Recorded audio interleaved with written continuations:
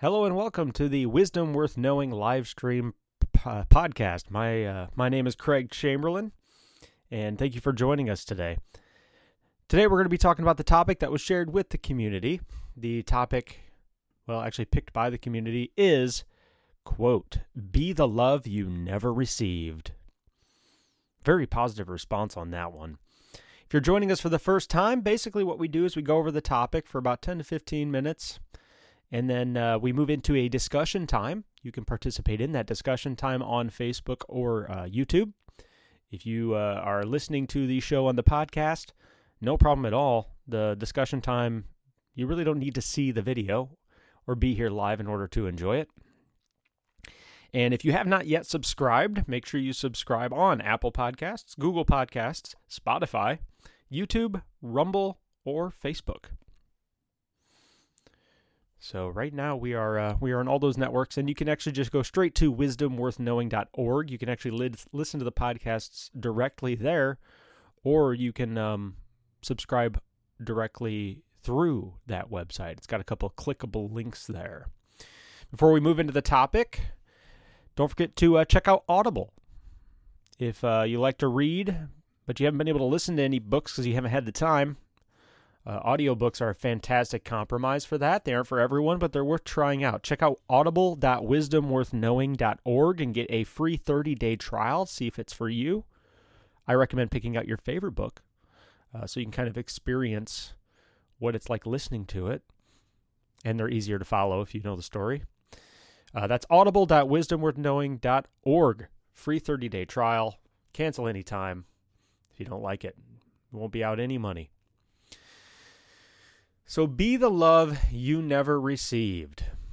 This is another one of those samples of posts that I talk about in the morning where I'll put a post out there. This is not one I expected to do super well. And I'm not trying to be cynical. It seemed vague enough where it wouldn't get a huge response, or it seemed like it would be niche, like it would only apply to people who didn't receive a lot of love. And it did really well. I think it got several hundred likes and shares and things like that. And it actually kind of reminded me of something a really close friend of mine told me once. And that was, there are certain trenches in which we inherit, like there's certain holes that we inherit from when we're growing up. And some of those holes are generational. We like to pretend that our friends and family don't affect us or haven't affected us, but just by nature of being around friends and family growing up, they have an impact on us, positive or negative. I'm grateful for the childhood I had. I was extremely lucky and blessed to have well-disciplined parents, and they set a really, really excellent example for me, and they still do to this day. And not everybody's had that luxury. In fact, it's a rare thing, to have that kind of foundation in which to draw from, And when you're trying to navigate life, and you are starting from a point where you had a broken family or broken friendships or a lot of heartache, it does put you at a emotional disadvantage, in a lot of ways. And I'm not going to play too heavily into the victim card here. I do know that I do know that there are people who based on their current situation, they do have it harder. That's without question. It's just the reality of the situation. But we need to be careful not to get into pity party territory for that kind of stuff. We all are subject to that. But it is good to be aware of the brokenness and of the weaknesses that part of your foundation of your youth, and because our parents are flawed, just like we are flawed, and just like every other human is flawed, there are going to be areas in which we need to improve, and that goes back to what I kind of opened this with, was that there are some issues that are generational, and this is what the gentleman told me, because I was struggling with something at the time. And if your family has a history of those issues, then kind of digging yourself out of those is increasingly difficult. There's a couple things that kind of come to mind. And one of the first, the utility of this Bible verse is, the sins of the parents are passed down to the children, and then the children's children. It's like it's not until the second or third generation that weakness in the family starts to kind of manifest. And so a lot of times the kids in the second and third generation don't even realize where that came from, that weakness. And so kind of digging yourself out of that hole, sometimes all you can do is just start fill the hole in, to kind of help lift you and your family out of that trench. And this could be something as simple as, an addiction. It could be anger issues. It could be anxiety. It could be depression. It's family inherited difficulties. And we all have them, right? We all have areas in which we need to improve. And this is something that I think that in this quote, be the love you never received, it does talk about at least an awareness that you didn't receive love in some way, shape, or form. And depending on how we respond to that void that was created, we can begin to kind of move in the right direction. And one thing I do like about the quote too is it does imply action, right? It says, be the love. It doesn't, we're not going to be perfect, especially in areas in which we're weak. But if we are unloved, we do have a unique awareness of the damage caused by that. Or if we have certain neglect in our lives, or if we have certain damage in our lives, or certain setbacks in our lives that were cultivated by a lack of love or lack of receiving love in that area, we do have a unique knowledge, that most people aren't aware of, that a lot of people take for granted because they had it. If you've had it your whole life, you don't realize how valuable it is. It's easy to take that kind of foundation for granted. And so if you're aware of the consequences of not having received that strength or love in that area, that does put you at a unique advantage to love people well. You can utilize that knowledge because you now see the value in it. And then you can love other people better.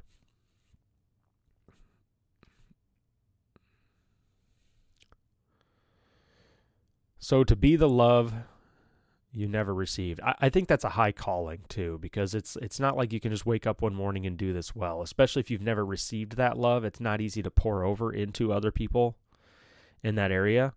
You almost have to learn to love yourself first.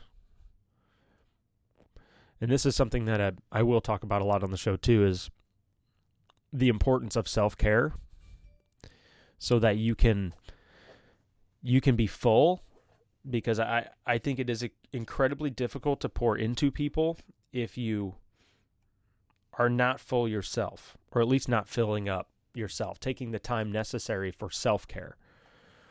And this is a trap for me, man, because I a lot of times do have that difficulty when it comes to taking the time to rejuvenate. I think the practice of a Sabbath of some kind is incredibly beneficial for people, where you actually have a day you set aside so that you can recharge and refuel so that you can love people better. And so we do need to learn to love ourselves better. And that is a skill. It's not something we wake up to. We wake up every morning and then we suddenly can do that, especially in areas in which we're weak or in which we were unloved. But it at least gives us some insight into, when we feel like we were unloved in a certain area, it does give us that insight into the significance of loving people in that area. So that's a really, really, really good one. If you're joining us for the first time, remember you can subscribe on Facebook, Rumble, and YouTube. And you can also subscribe on Apple Podcasts, Google Podcasts, and Spotify. You can join in on the discussion on Facebook or on YouTube during the live chat. And we will move into discussion time, assuming we actually have some topics worth discussing, because this show is incredibly early. It's 6 a.m., February 22nd. And most normal people are not up this early, especially since we're East Coast. So which means it's like 3 a.m. on the West Coast, 3 or 4. So that does make it a little more challenging to get a lot of social feedback on that. Be the love. And then there is what is love, right? We do need to be able to define that. A lot of people like to think love is a feeling, and it's just not true all the time. In my experience, the best definition of love is wanting what's best for the other person. And sometimes that means not always telling them what they want to hear. Sometimes it means confronting them, about something that they may be doing wrong. And of course, you have to use tact when you do that. Also, you have to be careful, because we don't always know what's going on with other people, and we don't want to be that person that tells other people what they need to do. But sometimes love it does involve a little bit of loving confrontation. It certainly doesn't always involve agreeing with people. It definitely doesn't always involve affectionate feeling. I've been married for 15 years, and if you've even been in a relationship for any decent amount of time, you know that you do not have affectionate feelings for your partner all the time. I think that idea comes from the romance of Hollywood culture. It kind of implies that there's always going to be a overflowing of emotions all the time.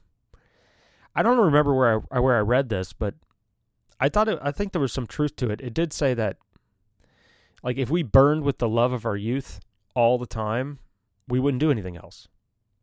Like, it would occupy all of our time all the time through our entire lives. And that's just not a useful way of living. After a while, there are other things in your life that need to be addressed or worked on. And so, although love and affectionate feeling are important, I do think it is healthy and normal for that love to evolve into something deeper that doesn't become an ultimate occupation of your mind all the time, or your feelings all the time. Because there's a deeper love that exists that stems from just intimacy and trust and comfort. And for some reason, we are all avoiding that level. And there's a wide range of, I'm not judging, there's a wide range of reasons for why people do that, why they avoid it. Sometimes you're in love with the high, the excitement high, the novelty of it. A lot of people just enjoy that, and they don't want to give that up, because it is fun and exciting, and they just don't want to give it up. So it's understandable. So we're going to go ahead and move into the discussion time. Ellen says, good morning, everyone. Good morning, Ellen. Vendera says, good morning. Good morning, Vendera. Linda says, good morning. Good morning, Linda. Ellen says, it's 5 here. Yeah, hey, man, thanks for joining us. 5 a.m. That's earlier than I woke up. I woke up at 5:30. Barbara says, love is an action, word, spoke, and lived out in truth telling. Yeah, love is action in a lot of ways. And it is wanting what's best for the other person at all times. Wanting them to be the best version of themselves they can be. And what we need to be careful on that is we also need to be able to acknowledge that in many times does involve us taking a step back and allowing them to grow and make mistakes. It does not mean micromanaging them. In many cases, we don't actually know what's best for other people. So loving them well is setting boundaries, so that relationship can grow and thrive. And if you haven't read the book Boundaries, I highly recommend it. Boundaries and Keep Your Love On, those are two great books on this subject. And it's about how to lovingly set boundaries so that you can cultivate relationships that are fruitful. You set the tone of the environment for the relationship so that it can grow. The image that pops into my head when I think about boundaries now, as opposed to when I first started working on my boundary issues, which was about 10 years ago, the image in my head is like that of a garden. And a garden has a fence. And the fence is there to protect from outside things getting in, but it's also to prevent the widespread or uncontrolled spread of things from the inside out. And so if you properly set up your boundaries, then it does create an environment in which things can grow well. And I think boundaries are absolutely necessary for that. And this is just a skill we never talk about culturally.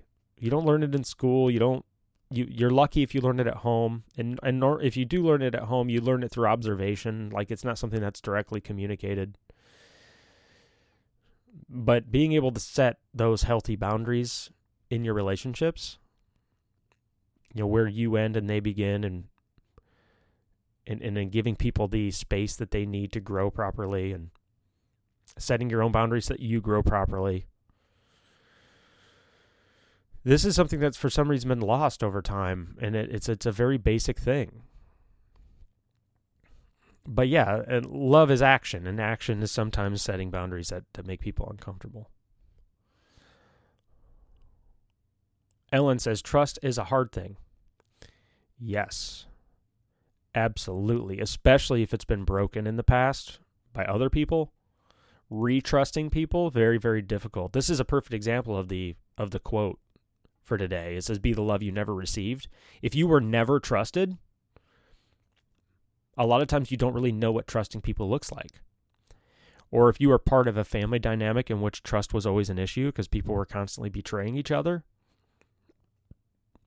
it does make it difficult for you to extend that trust to other people. Because there's a history of what's the point?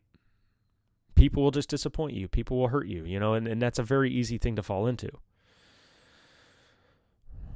And there's a inherent risk with extending that part of yourself, that trust part, because with every time you put yourself out there and you allow people a part of yourself that they can break, you are taking a risk, but that takes courage.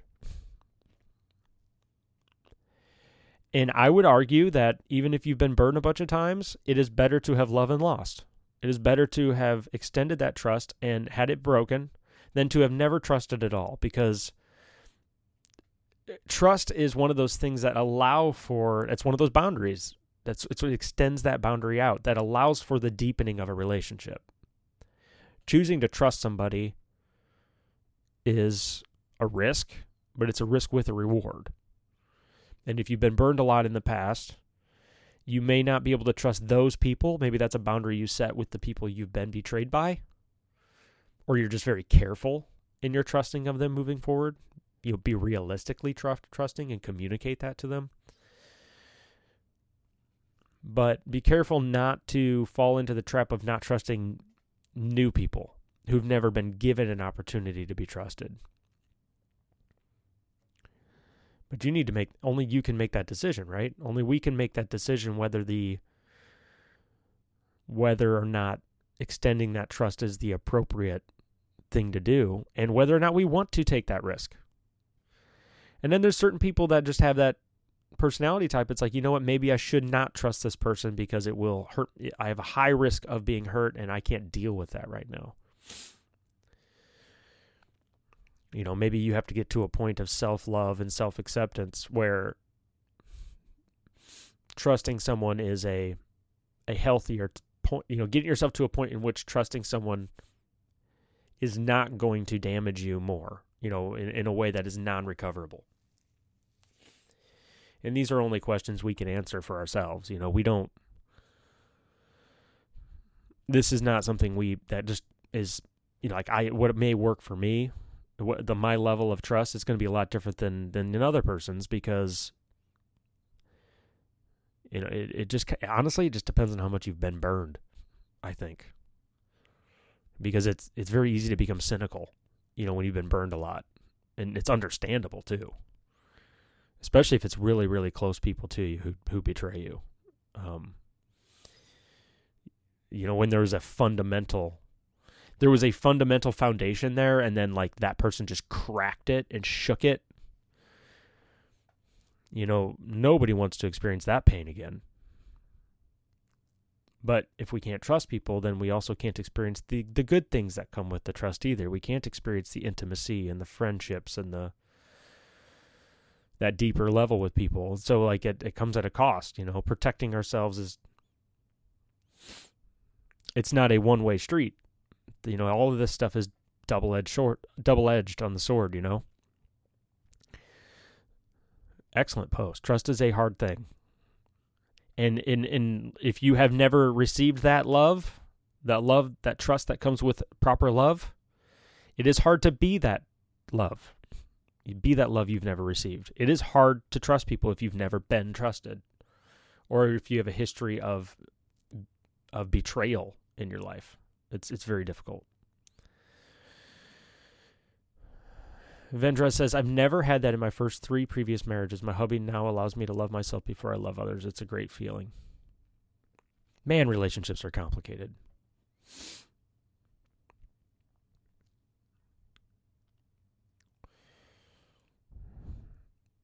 I'm trying to think of the depths of complexity that comes into a relationship in which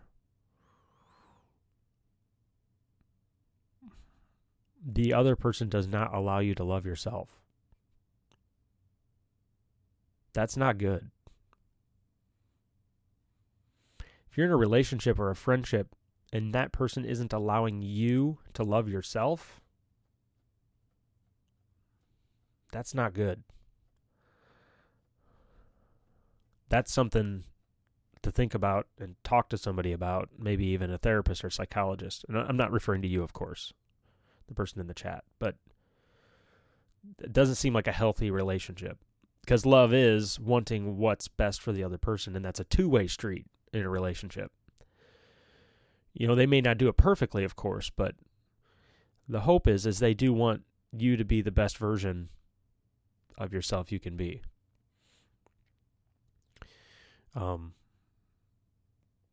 Yeah. Denise says, good morning. Good morning, Denise. Thank you for joining the show. Vendera says, I've been in therapy for years and they've always told me to set boundaries. At first it was hard, but now I know how to make my life worthy. And it is a skill. I think I'm very glad you brought that up. I was never good at setting boundaries in my youth either. And I think that's just a byproduct of being young. You don't have the experience in relationships. But boundaries is a skill that you cultivate over time, and nobody does it perfectly. And a lot of times you'll make a lot of people mad, especially if you have a long-standing relationship with them and then you suddenly start setting boundaries. It'll be like culture shock for them. They won't know what to do.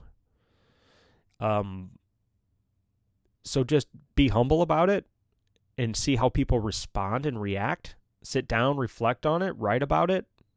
Journal, bring somebody in, talk to a therapist, talk to a psychologist, talk to a close friend who you do have a healthy relationship with. And then say, hey, you know what? Am I being unreasonable? Am I overstepping with my boundaries?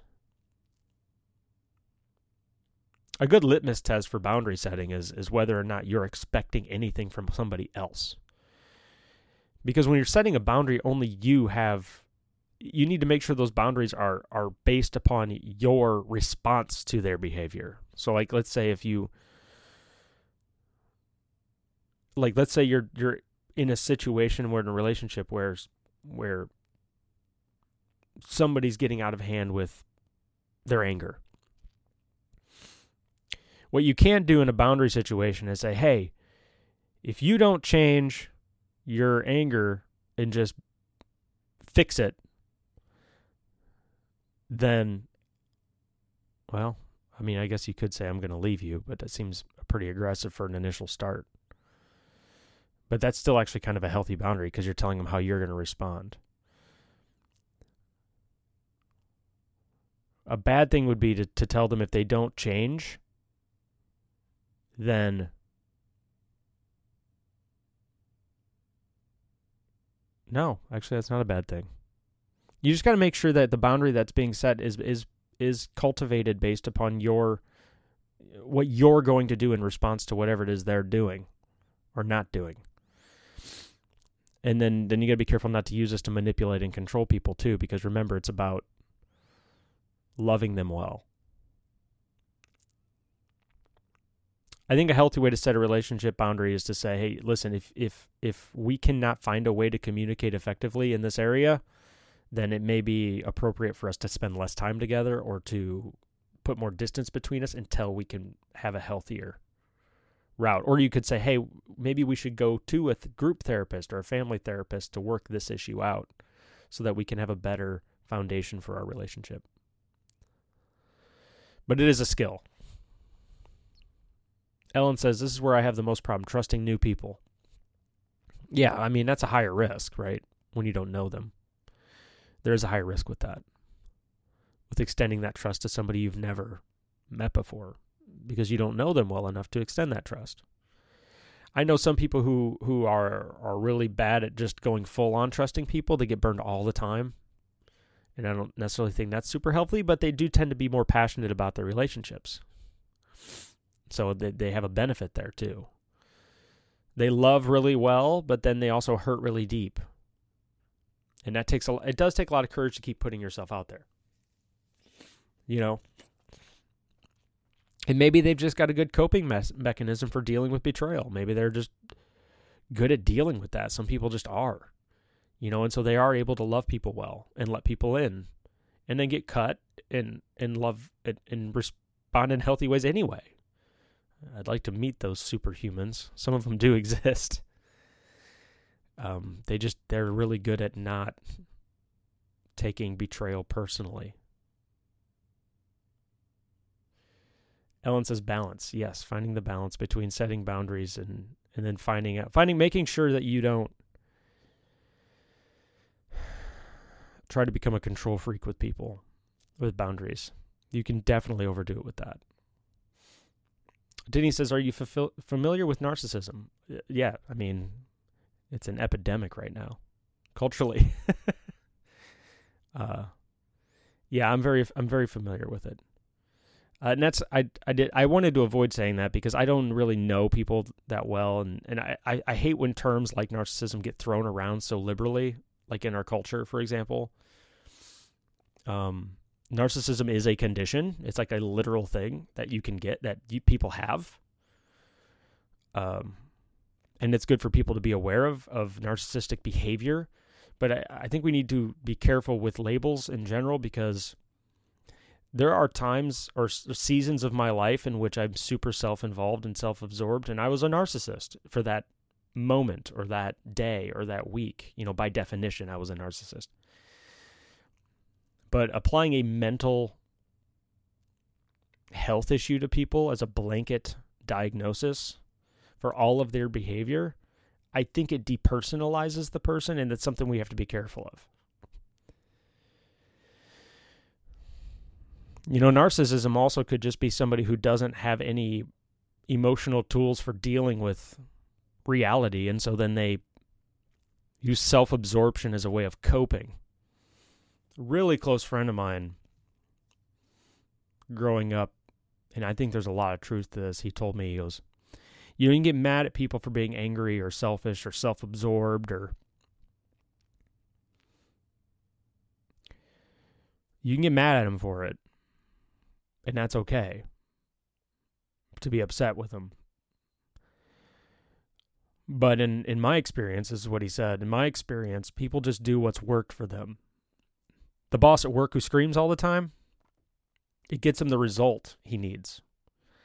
And it's gotten him the results up to this point. And so that's his emotional tool for dealing with conflict, yelling. It's not the healthiest emotional tool, but that's what's worked for him.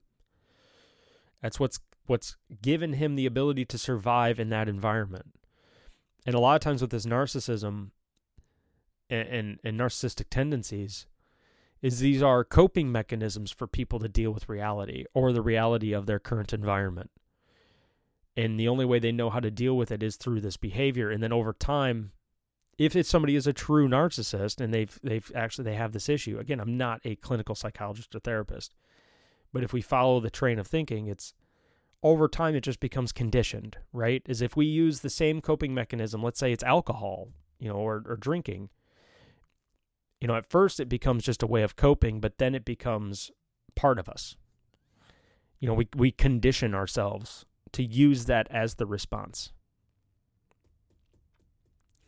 And so people just use these emotional tools. They just do what's worked for them up to that point. That doesn't mean I'm not making excuses for them. I'm just saying it's good to be aware of that. And obviously, if you're in a relationship in which somebody is exhibiting narcissistic behavior, setting boundaries is first of all, it's the best thing you can do for both of you. You may be the only person in their life who shows them or loves them well enough to set a boundary. So that they can at least maybe have some opportunity for self-reflection. But it also depends on how deeply embedded that is. That's why I said it's not good, right? Like if you're in a relationship in which somebody is a 100% taker all the time, that's not good, right? I'm not saying you cut off that relationship, but acknowledging that that's not healthy is a good start. And then if you love that person, which I'm hoping you do, you find ways of loving them well. And reading books is a good way to do that, and talking to professionals, because depending on the level,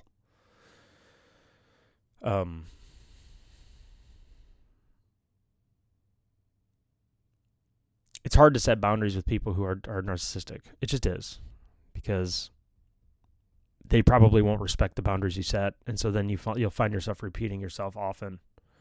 And you may find yourself in drifting territories where no matter what you say and do, they just continually get violated. And that's hard to work with. But like I said, I don't like throwing around terms like that just blanketly. I think it's a real condition. I think it is I think we need to be careful when we label people, because some people are just going through seasons in which they've been drained so deeply that they just are exhibiting narcissistic behavior at that moment. So it's something to be aware of, I guess. Megan says, hey, nice to see the face. Hey, thank you for joining. Tanya says, good morning. That's my problem, because my family ruined me in that way, but I'm trying to be open and trusting again. And that's kind of what with the quote for the day, be the love you never received. That's incredibly relevant. It's very difficult when you've never received that level of trust, or if that trust was betrayed at your youth. It's the good part is that you are aware of how valuable that is because you don't have it. The downside is cultivating the ability to do that well. You don't have a whole lot to draw from. Like if you had an upbringing of betrayal, like trust is not going to come naturally to you. It's just not. Like it's going to be something you have to learn how to do. And so that's like kind of a high calling to be the love you never received. So, yeah. So thanks for stopping by. If you haven't subscribed yet, make sure you check out the podcast at wisdomworthknowing.org. You can subscribe on Apple Podcasts, Google Podcasts, Spotify, and on Facebook, Rumble, and YouTube. And now for a limited time, if you visit audible.wisdomworthknowing.org, you can get a free 30-day trial and a free audiobook to listen to, and you can cancel at any time. And if you're like me, you love to read or even the idea of reading, but you don't have time to do it. So try out Audible. See if it's for you. Pick out one of your favorite books that maybe you've already read. You got 30 days. You can literally sign up and then go in and cancel immediately. Like, you don't have to wait the 30 days to cancel. If you're like, nah, this isn't for me, you can try it out, and it'll help out the show. That's audible.wisdomworthknowing.org, audible.wisdomworthknowing.org. A couple more questions here, and then we will close for the day. Kim says, I want to start trusting again, even though there are risks involved in opening myself up for the fall, because the fall will come rising its ugly head in some shape or form. That's also true. Fortunately, it's not in my marriage. It's with establishing healthy friendships. I'm a master at setting boundaries. Enough so I don't even get phone calls anymore. Being lonely does not outweigh the risk of that letdown.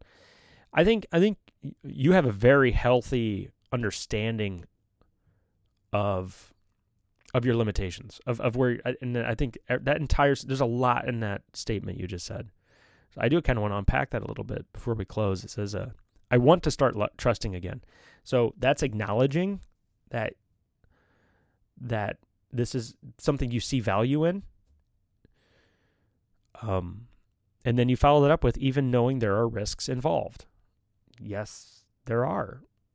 But you see the value too. So you see the reward and you see the risk.